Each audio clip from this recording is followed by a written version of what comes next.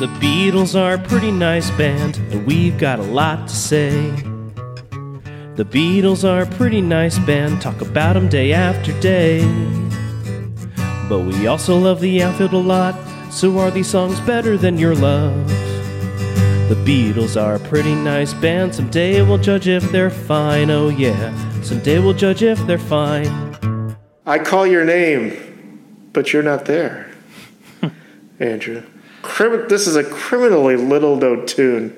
It wasn't on an album, and it wasn't a single. It only appeared on a 4-song EP as the only original song in Britain, and it wasn't released in the U.S. until 1988 on Past Masters.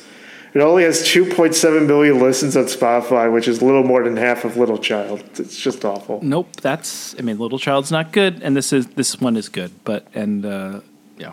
But hey, is the cowbell the new harmonica for the Beatles? This is like 2 songs in a row, and they've got a fever. Yeah, that's probably why it didn't make the Hard Day's Night album, because You Can't Do That also had the cowbell, and they didn't want to, and for some reason they didn't just chuck You Can't Do That out the window and just put this in. They didn't defenestrate it. You can't do that. They defenestrated the wrong song. You can't do that. I love John singing in this song. I'm not going to make it. You know, I don't believe him when he says he never weeps at night, but I believe that the singer wants people to believe that. And I like the possibility he's singing about his dead mother. Both John and Paul lost their mothers at an early age.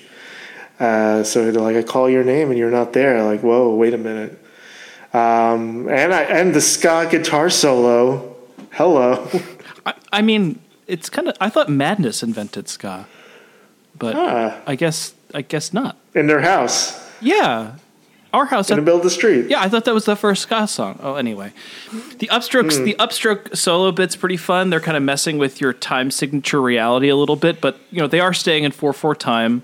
I don't know. I think it's a bit of a gimmicky trick, but it sounds like they're really having a good time playing it, as I know I would. And we get the 12-string Rickenbacker again, which sounds, again, really awesome. I mean, if you're getting the second guitar of its kind, you're going to like weasel it into every song you're recording, right? Because it is worth $8,000. I have an $8,000 toy. I'm going to use it. If you get a present for worth $8,000, you gotta use it. Yes. Otherwise, they're gonna know. Yeah. If you don't use. Mr. Rickenbacker's gonna take it back from you. That's right.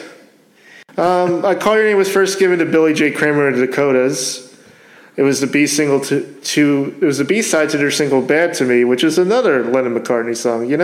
Why don't you lazy bums write your own songs?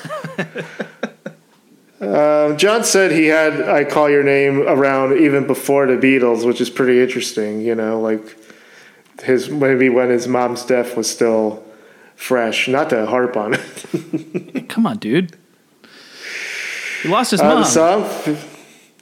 The mono mixes feature cowbell from the start of the rhythm downbeat. The UK stereo edit, though, has no cowbell and Lennon's vocals single-tracked until edited at the second measure in the opening verse, when the cowbell and double-tracked vocal appear. Yeah, it's like all of a sudden, like, we start recording. Yeah, ding, ding, ding, ding. That's what it sounds like. That's right. That's Norman Smith eating that sandwich. Oop, gotta bring it up. I was dancing too much. Love Counts 0. Yeah. Sure. Okay. Josie Scale, I this song was in my head.